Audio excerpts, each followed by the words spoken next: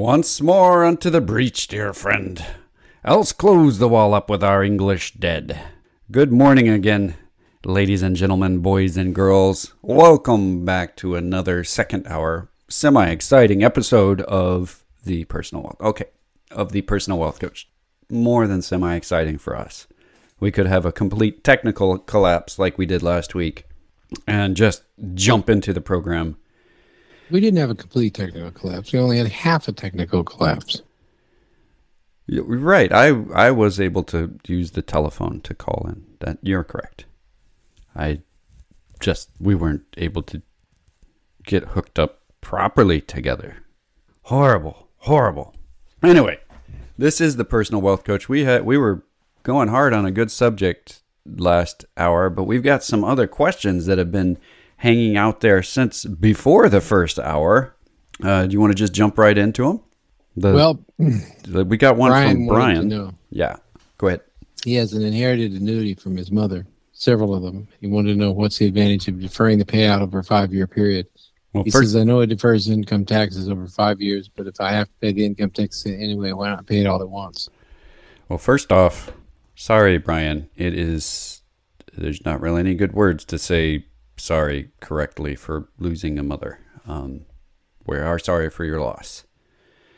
The idea here is to look at how much money you're already making and what your tax bracket is now.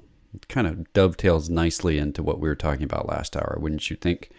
Can you say succinctly, you think, what's the easiest answer to why you should consider taking it out? Not all as one lump sum. Purpose in an annuity is not just to grow. The purpose in an annuity is to defer taxes, and so you pay them later rather than sooner. So paying them all up front kind of defeats the purpose of an annuity. You have the option of paying it out over a 5-year period. Now, when over a 5-year period, you can wait 5 years and then pay it out as a lump sum. You can take it out 20% a year. You can do any way you want to. You just have 5 years to take the money out. You can take it out all at once, and you have the money in hand, and you pay the taxes, and you can go spend it and do whatever you want to with it.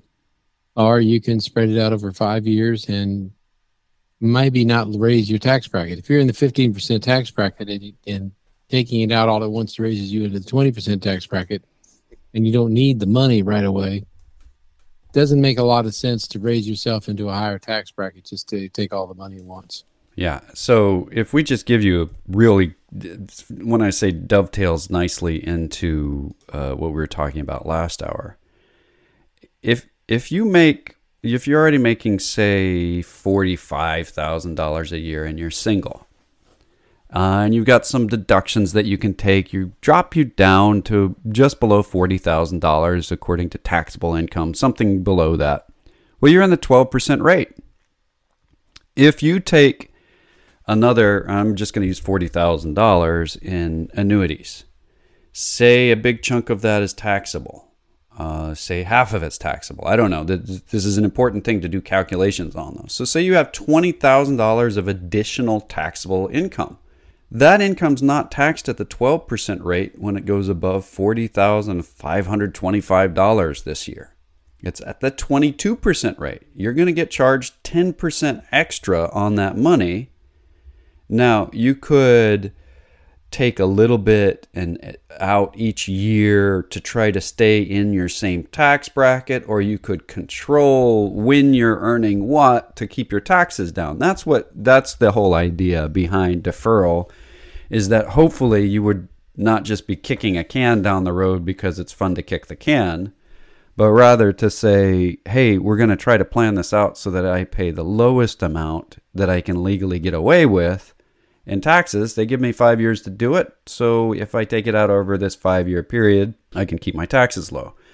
And I think that's the biggest reason why people would look at it. Why I say it dovetailed nicely into what we were talking about last hour is it gives a really good example of how the tax code can slow down spending. It can slow down reinvestment. Because if you have a lot of gain in something, you want to take that out over a longer period of time so it doesn't cost you as much in taxes. It slows down the transaction. And finding the balance of the right tax rate to the right friction on interchange of money. And that's really what this is. If you think of it as, it's like money is a liquid and the hose is the friction. And the thicker the hose, the more friction you have, the smaller room that the money has to flow through. So once you find the right pressure and the right volume of water to push through there, things will get changed. Congress quite often comes and steps on the hose, or sometimes it just cuts a hole in the hose and lets it spray out in a different direction. It's not a well-planned thing, but it's a nice kind of example of how you have the access to 100% of the money now. You'll just have to pay a lot more in taxes to do it that way. Or you could take it out over 5 years and maybe pay less taxes, but you're not going to have a benefit to the economy around you or to yourself as early. What do you think? Is there an easier way to say that? I think you said it. I don't know if that's... This reminds me so much of the way they used to set up taxes religiously, which had more to do with... This is a literal truth to that argument about angels dancing on the head of a pin, the debate over how many were doing it. People were using that at the time for tax purposes, as well as just the philosophical event, only it was a type of tithe. It was just that the church was in control of much of the infrastructure, so they were the ones that were fixing roads and so on. It's an interesting time period. We are now at the point where it's not even as logical as angels dancing on the head of a pin to say how much taxes we have to pay. It's just set up in a really complicated code of bureaucratic stuff that nobody was really in charge of. It's just been collected over a lot of people being in charge. And that's our tax code. Would be nice to get that simplified. Have I said that before sometime? I think maybe. Yeah, but it's not going to be. No, it's not going to be. I wish it would be, but it's not going to be. We got another question. What are SDR and what are SDR? That's interesting. Who uses it? And what he's referring to, of course, is special drawing rights, which, by the way, aren't SDRs. They're XDRs, just for symbol purposes. For SDR, for special drawing rights at the IMF, they are SDRs. Yeah, but their actual symbol is XDR. Oh, yeah, on the money trade. That comes out as XDR. So they have a symbol and another symbol, and the symbol that they use is not the other symbol that they used. Sounds like finance. Basically, it's a line of credit, John.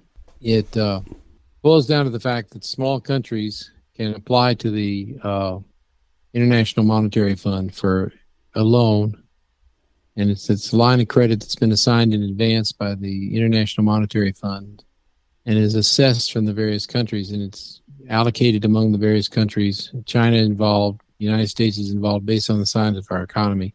We have agreed to supply that much money. It's really not a lot of money in the big picture, $250 million or so. Although the International Monetary Fund is discussing raising the assessment to $650 million. It's still not, $650 billion. That's in terms of the world economy, it's not a lot of money, and it has an effect on very small countries that are in financial difficulties. In this particular case, it's being discussed because some cases the pandemic has had a disproportionate effect on small, relatively poor countries. Yeah. So the International Monetary Fund has proposed issuing $650 billion in special drawing rights as a reserve against some of these countries collapsing. What this is, the IMF was really set up as kind of a chamber of commerce, but a chamber of commerce that could help countries that said, hey, if you're really falling into trouble, you can get a loan from us. You have to follow these specific rules to get the loan, and the loans being provided by the funders of the IMF. Well, that's mostly the United States, but there are other people that are funding it as well. A lot of other people. Yeah, we got about 40% of the contribution. As far as all the other countries combined, they do 60%. We do 40%.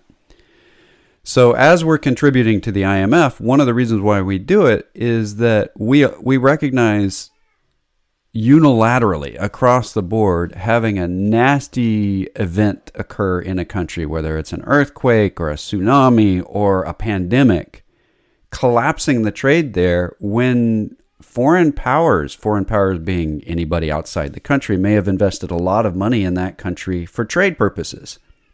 They're losing customers. So what do you do to help with that? And the IMF is standing there to say, hey, you don't really have a lot of assets of your own, but based on what you've done in the past, we think you can afford to pay this back. Now, this is SDR is it's more of a political enterprise than anything else, but that's the IMF.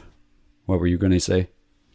Well, it's a good investment in some cases. For example, if a small country is in financial trouble, not because of mismanagement, because they've had a disaster, and believe me, the pandemic has been a disaster for many small countries, and they, as a result, are technically about to go insolvent, and they need a loan.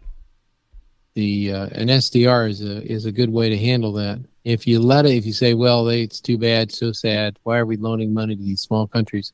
Because if their government collapses, they become a failed state, and that's where terrorists can take over. It's basically what happened in Afghanistan. It's happened in Sudan, and we wind up with a lot of problems later. And another failed state that's leading to a crisis on our border, Venezuela and Guatemala. And Guatemala is not a failed state, but it is teetering. It's been teetering for a lot of years. The banana issues are coming. If you don't, it's kind of like fighting a war overseas so you don't have to fight it on your own shore. It costs us less money to give loans to governments that aren't horrible governments, to allow them to improve their economy, than it does to take their destitute citizens in when they collapse. And this is the big problem. I mean, the Biden administration is a great example here. If anybody had asked during the election, are they pro or anti-refugees? I think it's a pretty easy answer. People would say the Biden administration is pro-refugee. Well, they're looking at, we can't take all the refugees that are down there right now. There are too many. How do we do this? Even if we expand the numbers, and they're tap dancing all over. They're trying to develop a plan. Refugees are difficult. How do you say no to a family of incredibly destitute people that think that we are their last chance? Well, the answer that works best is to go to the root cause of the destitution and try to prevent it from happening. And that's what the IMF is for. It's why we keep throwing money at the IMF, because refugees are expensive. And nobody really wants to look into the eyes of a crying child and say, go away. It's basically, if your neighbor's house is starting to collapse, or it's starting to look pretty sad, and your neighbor says, I just don't have the money to fix my house up, sometimes it would be in your best interest to loan the money to your neighbor to fix his house up so that the property value of your house doesn't go down. Now, I have been accused of saying that the current system is perfect and that we don't need to make any changes, and that's about as far from what we're saying here as is possible. We have a thoroughly broken system when it comes to IMF, to refugees, to everything. It's a political system. It's going to be broken. I mean, Winston Churchill's saying democracy is the worst form of government on the planet except for all the others. I tend to agree with that. I take it, as humorous as that is, it's pretty serious in my mind. We're not very good at this yet as people. We don't know what we're supposed to be doing. And how do you give someone a benefit without causing them to be dependent on you? These are all things that need to be debated. And unfortunately, the battle lines are so deeply entrenched that there's no real meaningful debate. We're not talking about the reality of it anymore, but rather what we learned in high school or on Facebook, instead of saying, how do we solve this? We could put a big wall up, but they just gather on the other side of the wall or they climb the wall. That's been tried before. There is no land bridge between Europe and the Middle East.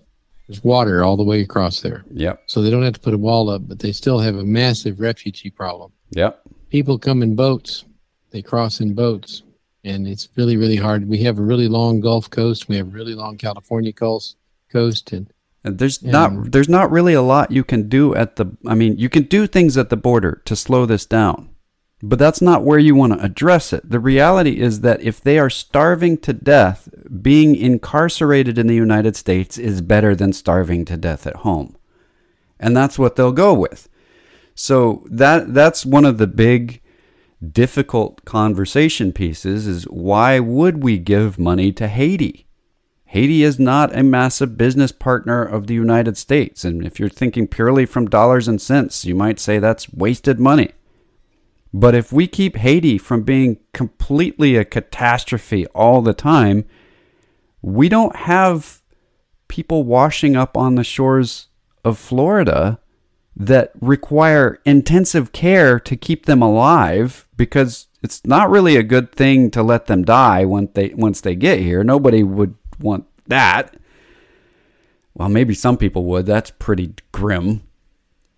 So how do we prevent it? How do we get ahead of that? We could create a fortress, which we would then shoot them when they show up, when they're starving to death. That's the same issue that we're running into at the border, and that the Trump administration was running into. Okay, we'll just let them loose in Mexico. Well, the Mexicans said, no, we're not going to let them loose here. That's illegal immigrants coming back. Why would we do that? Until the Trump administration said, we'll pay you money. And then they said, sure, we'll take care of the refugees. You pay us to do it. So it's either pay to take care of the refugees in the United States, or pay to take care of the refugees outside of the United States. This is something we've actually been talking about this for about a decade in relation to Iraq, Syria, and the refugees going up into Turkey and then through into Europe. It's a real deal. We used to have a real refugee problem, a real immigration problem from Mexico. It's very, very minor now. People coming across the border from Central America. Why is it that we don't have this big surge of people coming from Mexico? They're a poor country. Their currency is in bad shape. There's a lot of things wrong in Mexico. And the reason was, over several presidencies, there was a decision made to set up a zone along the border where factories could operate without paying tariffs as the goods went back and forth across the border, a free trade zone along the border of Mexico. And then we set up NAFTA. And the reason for that was it improved the jobs available in Mexico, which meant the Mexicans no longer needed to have to come to the United States to get jobs. So if you look at the illegal immigration numbers right now, or you look at the immigration numbers right now, there's actually for several years been more people leaving the United States and going to Mexico than there have been coming out of Mexico and going to the United States. Now, that's not true of the Central American countries, because they simply are impoverished. They're full of gangs. They have collapsing governments. And it's in our best interest to see if we can shore up those governments and make them work. Now, this is a touchy situation. There are people that would look at what we're doing in South America and say, hey, aren't you just building an empire? We are imposing restrictions when we give loans. The IMF does that as well. And to some extent, we're using our military there. It's not just the war on drugs. When you have violent crime that's enough to cause people to flee a home that their families have been in for thousands of years, that's a big deal. I don't think people understand that the extent of the big deal of somebody leaving for good a country that their family going back beyond memory has always been in. It's a big deal when things get that rough. So how do you deal with it? How do we deal with the problems that other people have when they show up at our shore? And this is a debate that's been going on since before the United States was the United States. And we've got one end of the extreme, which is the Statue of Liberty, and the other end of the extreme, which is close the gates, nobody comes in. I got to change the subject. Okay, go for it. We have enough toilet paper. Yeah, finally, the manufacturers... There's a toilet paper surplus. You said something a year ago. It is maybe the best predictor I have ever heard. Now, you said it tongue-in-cheek, but you said it seriously tongue-in-cheek, which is that once we get a glut of toilet paper, it will be a sign that our economy is back and roaring back to life. And we've got a glut of toilet paper. And our economy is back and roaring back to life. So that's true. And it's the same thing is true about chips. We have potato chips? No, silicone chips, which don't taste anywhere near as good, I understand. Need more salt. They got gold in them. Could have some kind of salts in it, but I don't think it would taste very good. Rare The earth problem we're salts. having, we had an amazing jump of 9.8% in retail sales last month. Now, it comes off of February when we had a 2.7% drop, so it's a little artificial. But retail sales are up and they're growing very, very fast. And the biggest area of growth is in restaurants and hotels, which is to be expected because people are starting to go out to eat again. And if you've tried to go to a restaurant recently, you've seen that they generally fill up and people waiting on Saturday nights, Friday nights, just like they used to. Only the interesting thing is restaurants are actually seeing more business right now in the southern states than they saw before the pandemic, which means that people are just tired of eating at home. But we're having a big boom, and it's coming back in the retail area, and that's a very, very good sign. And it's going to continue to come back for a while because if people have money to spend, their toilet paper bins are full. They don't need to go spend money on toilet paper anymore, and they're now full up. And the same thing is going to happen on computer chips. When you say they didn't need to go and spend more money on toilet paper, do you believe that people are doing investment runs on toilet paper? Is that? They did. And people stocked up on toilet paper and paid extra money to buy more toilet paper because they were doing investment runs on toilet paper. Selling them on eBay. Toilet paper. And there were toilet paper sales on eBay. There were. I think there were. It's amazing. But the point is, it's computer chips right now, which are slow. We had a 9.8% rise in retail sales, but it would have been higher, except for the fact that car and truck sales are down. And why are car and truck sales down? Not because people don't want to buy them, but because the specific models that they want to buy, the most popular models, Ford F-150 pickup specifically, is in short supply because the production has been limited because of a shortage of computer chips.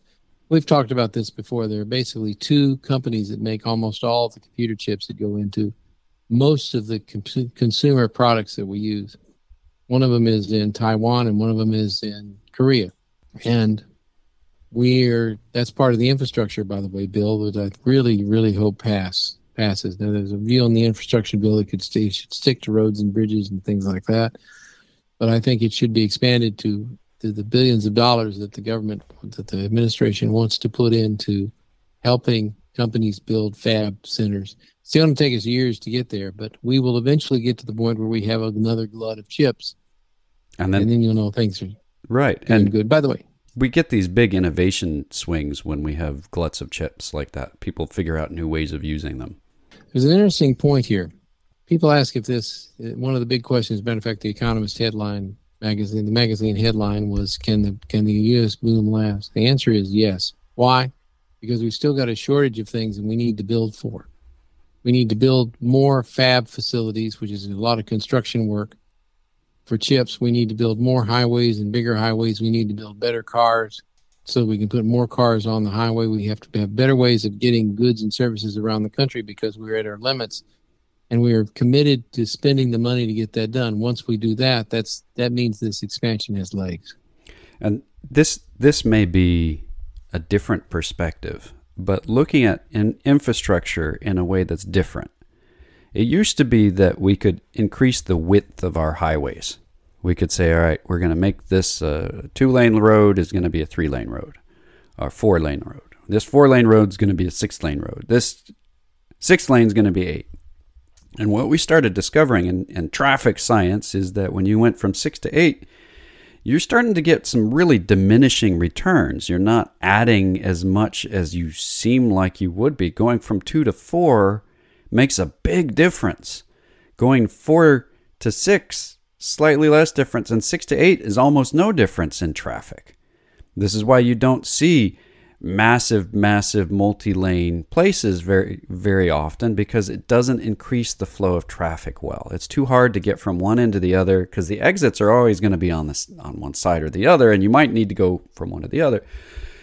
So what you said about making better cars, making self-driving cars becomes the infrastructure, because computers are a lot better at handling traffic than we are. And if we want a lot of throughput, we want a lot of cars to be going through it, we can't have people on the steering wheels anymore, because that's where the accidents occur.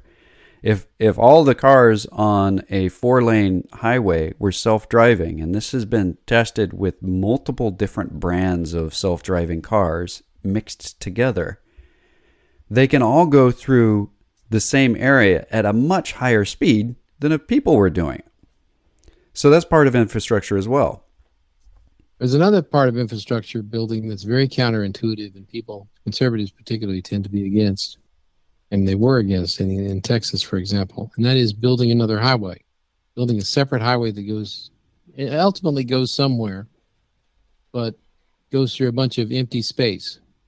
Texas 130 that loops around Austin is a prime example. The reason we're getting a huge Tesla plant, and one of the reasons we're getting a huge Tesla's plant in there, by the way, if you haven't been down to the airport, to the Austin airport, it's worth driving down there just to see the size of that Tesla plant that's being built just before the airport. Huge. We flew over it on the way out, and it is easily the largest square footage building I've ever seen. And it wouldn't be there had we not built Texas 130, which is a toll road. Building highways where there aren't highways causes growth to occur because it gets around the constriction of traffic.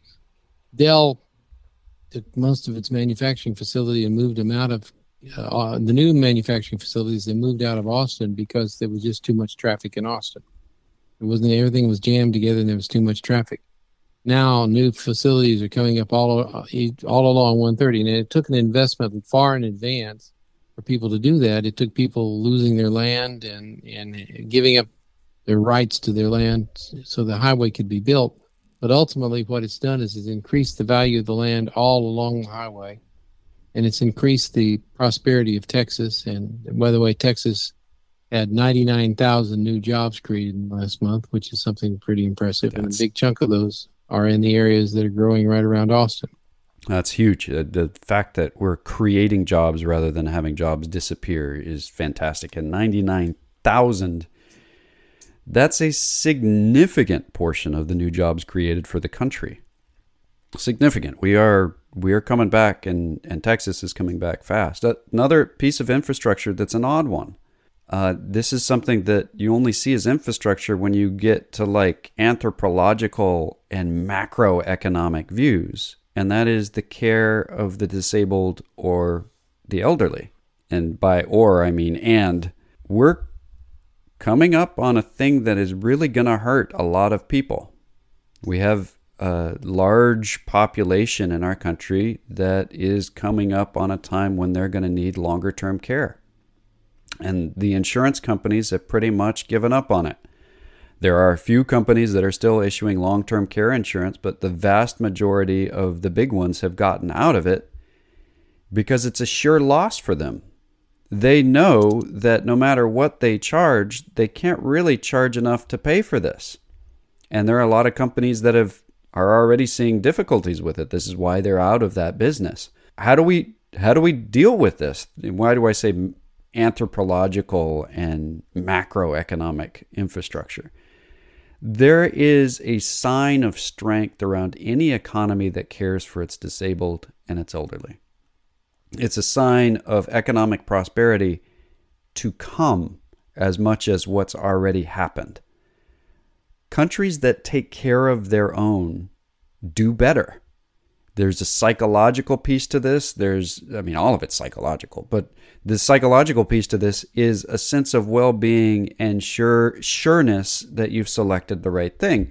So how does the government do infrastructure on this level? Well, I would hope that they do it the way that they've worked with the SBA, the Small Business Administration, to help facilities that either do home health or setting up other facilities have access to lower expense loans to expand their facilities so that they can bring their prices down.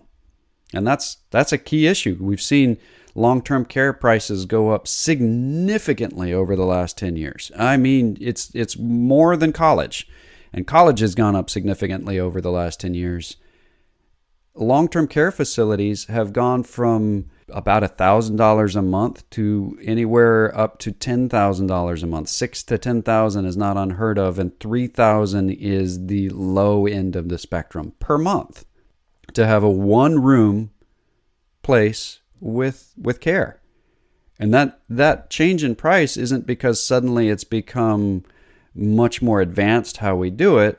It's that there are a lot more people that need it. We need a greater supply, and we need to train the people that are going to be there. So this is another area where government can get involved. Say, hey, this is a coming thing. We need more nurses. We need more attendants here.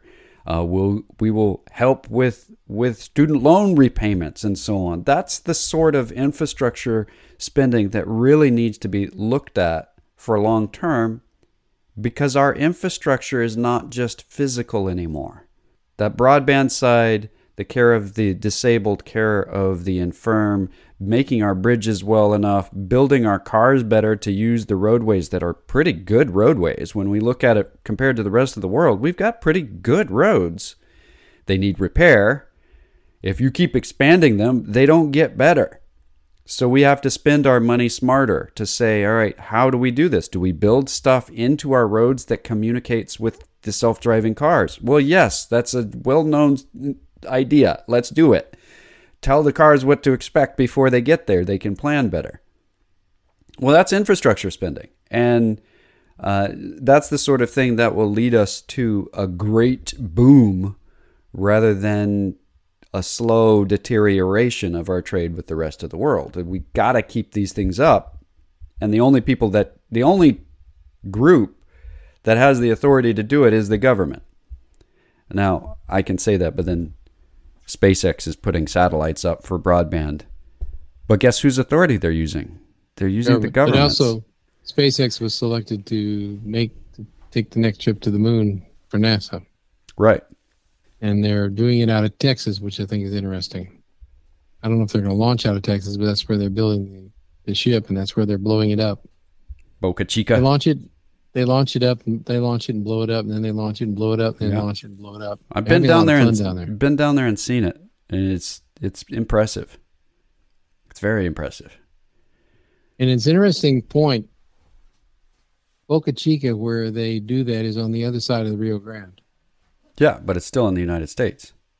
Yeah. And that's one of the problems, by the way, with building a wall across Texas to keep illegal immigration out, is the Rio Grande winds around all over the place, and some pieces of Mexico are on our side of the Rio Grande, and some pieces of the Texas are on the other side of the Rio Grande, and trying to build a wall involves taking an awful lot of private land and sealing it off from the rest of the country. I think people wanted a simple answer. And a wall sounds like a simple answer, but the complexity that arises from it is the difficulty. Is once you have the wall, you've got to keep it up. You've got to patrol it. And what do you do with the people that you catch? Well, you just spit them back out to the other side. Well, what if they don't belong on the other side either? Mexico doesn't like that. Well, how would you feel if Mexico started spitting Canadians back into Texas? Well, what are we supposed to do with them? Well, that's what we're doing to Mexico. These Canadians are, just as a side note, my wife is dual citizen Canadian, so all my Canadian jokes are well-based. They'd be very polite. They are very polite. Back in the they'd be very polite. There's another piece of good news out there that's floating around as we close in on commercial time. Retailers not only saw a dramatic increase in sales in March. The latest data we have on productivity is from February, but it's pretty impressive. Retailers are employing about 8% fewer people than they did before the pandemic, but they have about 20% more sales per employee as a result. The sales in a retail area of the United States economy are higher than they were before the pandemic. But they're doing it with 8% fewer employees. Wow. That's called a rise. That's called this dramatic rise in productivity. Some of that is due to the fact that online sales are up 35%. But a lot of that is occurring in building and home improvement areas and hardware stores. And the place is not occurring, by the way, is apparel and department stores, which are inherently inefficient. But somehow employers have done what they always do during a recession. They have increased productivity, and that's one of the things that we need to do. We've seen a 20% increase in productivity in retail sales in 1 year. When now we go back historically, the most we saw before was about 3.6%. This is one of the reasons that we need to have a recession every once in a while is to force employers to look around and become more efficient. Yeah. As long as everybody is working at full capacity, you don't have time to stop the machines to make them better. We start slowing down our ability to grow fast.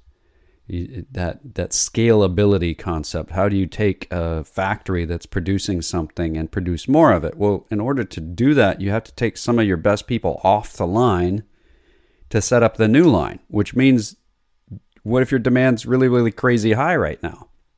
And what we're seeing across the nation is during the layoffs, the people that were laid off affected the people that weren't laid off. Either they laid off people that were already less productive, or the people that were not laid off got more productive. And both of those things might be the reality. It's some kind of average of all of that. I know a lot of people got laid off that were extremely good employees, but a lot of people got laid off that somehow the companies are able to do without. This happens when we have really booming economies. You hire more people to expand. It's that diminishing return again, though. Our office is a great example. We can't just hire anybody. We need to make sure that they are quite literate, that they are able to understand some semi-advanced mathematics, finance math, that they need to be able to communicate well. And that's not everybody. There are people that have great skills in other areas that don't translate over into what we need. If we're moving along and we just say, hey, we're going to hire 12 more people so that we can handle the phone calls better. Well, our training on those 12 more people is not going to be as good as the training on the few people that we hire in intervals when demand's not so crazy. That's true across the board. When we're and we talked about this all the way through 2019 and into 2020, that we were reaching our limit on our ability to expand our own economy. We were hiring everybody, whether or not they were the appropriate people for the job. And when we see that happen in the past, that usually means a recession's coming. We had a lot of reasons to believe that there was a recession coming in 2020. What we got was a lot more of one than we expected, and it was a lot more, what's a good word? Dynamic, sudden, epic than what we were expecting. It was painful for a lot of people, but because it was so painful for a lot of people, there was stimulus to ease some of that pain. And it's kind of like pulling the Band-Aid off fast. We now have an economy coming out of the pandemic that has been regeared, that has those machines that weren't working well. People said, let's fix them up and get them working well. And the employee layoffs were a must-do event. That's never a fun thing to do, but if you got to do it, that's the time to focus in on what you're doing and try to protect the core of what you're doing. We've done that. We need recessions occasionally, and that makes us bad guys in some ways to say we need downturns, but it's the case.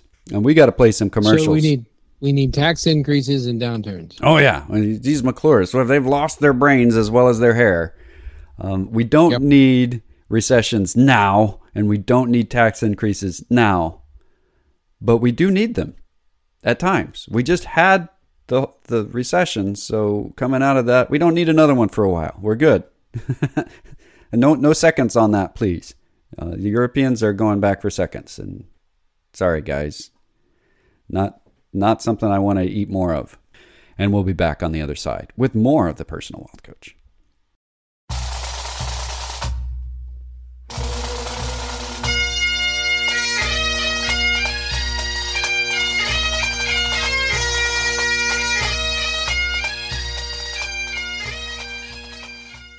And we're back with more of the Personal Wealth Coach. This is Jake McClure, and on the line with me I have Jeff McClure. We've got about, I think, 10 minutes left in the hour. We got some good news we need to announce. Go for it. The weekly unemployment claims, new unemployment claims, which is a surrogate for the number of layoffs that occurred during the week, have been running in the vicinity of 700,000 for a long time and above. It's been really hard to get below 700,000. 695,000 was the previous record during the so-called Great Recession. And that happened one time, where this has been nearly a year of way above that. So the week ending April 10th, the official, it's the advanced figure for seasonally adjusted initial claims was 576,000, which is a dramatic drop. And the moving average is not down that much, but it's an indication that we are finally seeing fewer layoffs. And I think we'll probably see that number continue to come down. It's been a worrisome number. It's been up so high for so long. Even though we net employed 916,000 more people than we did the previous month, we still have had a lot of layoffs going on. And I'm glad to see them start to trend downward. That means businesses that are struggling, that are on the edge, are no longer teetering over quite as fast. 500,000 is still a lot of people to get laid off in a week. And this is it's a lot better than it was. This is something we wanted to bring into the conversation this week, is that what we're going through isn't over yet. We've been talking a lot about the good news out there, but we're still in the muck. We're still wading out of the swamp that is the pandemic, and we're still covered in mud. We've been talking about the productivity gains. We've been talking about good infrastructure concepts. The reality is, though, that people are still getting laid off at high rates, and that's not going to stop for a while. We also have some other looming dangers that we haven't quite figured out how to deal with, and that is that, according to federal mandate right now, Fannie Mae and Freddie Mac are still not able to foreclose. If there's a mortgage that goes through them, the homeowners are not able to foreclose on anybody that is past due. Now, if the mortgages are not through Fannie Mae and Freddie Mac, foreclosures continue. The same is true if you're a landlord. You can't evict a renter if your mortgage is through Fannie Mae or Freddie Mac. There are a lot of people that are past due on their mortgages, and there's a lot of money that's been hanging out in the sidelines, hoping, wishing, praying for all this cheap real estate to come up on the market. Well, the cheap real estate's not come back up on the market because the stimulus is still in order for it. It is not being foreclosed on. So there is that still to come. There will be some weird fluctuations in the real estate market in the future, and there will be foreclosures. An interesting fact about this is that it may affect the bottom line earnings of some of the banks. The reality of the matter is that it's already affecting it, just not all at once. They're not being paid on the mortgages that they're in arrears on. That's why they're in arrears. So when they finally get to the point where they say we're foreclosing on this, that's going to hit the earnings statements in a one-time type event, and it's going to look really bad.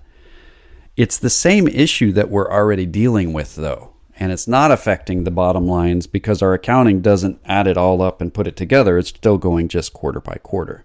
So there are big issues that are still important to understand in the economy. There are still a lot of bad things that are waiting and expected to happen. But there is a tremendous amount of money waiting to step in.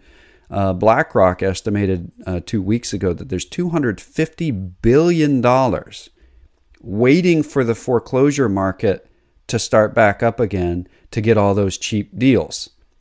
When there's that much money waiting on the sidelines, they're not going to be cheap deals. That's just a kind of a statement unless you get really lucky or you do a lot of research in a local area. So just recognize that. We've got another question. Did you see that? No, I didn't see it. It says, this is from Paul, manage crypto funds, like mutual funds for crypto. Okay, first off, that's a vague question, but I think I know where you're going, Paul. Cryptocurrencies are becoming more mainstream. At least they're becoming tradable on Wall Street. And there are certain institutions that allow you to buy with cryptocurrencies. It's just hard to do all of your living off of cryptocurrency purchases. To understand what mutual funds are, however, you have to step back and say this is an organization, a concept that was developed in 1940 with the Investment Company Act. And it's got some pretty strict laws on the pricing of the net asset value. Now, there's ETFs that are coming out that kind of jump over that concept, and sometimes they're mutual funds and sometimes they're not. But the end result of this is that there's already tradable groups of cryptocurrency. It's dangerous. Just know that there's a lot of fluctuation in that particular market. There is no utility in cryptocurrency so far. There may be at some point, but there isn't. You can't use cryptocurrency as currency, so it's not something that has an intrinsic value. You can use it to some extent, just not for everything. It's very hard, very, very hard, very, very difficult to use it effectively as a currency.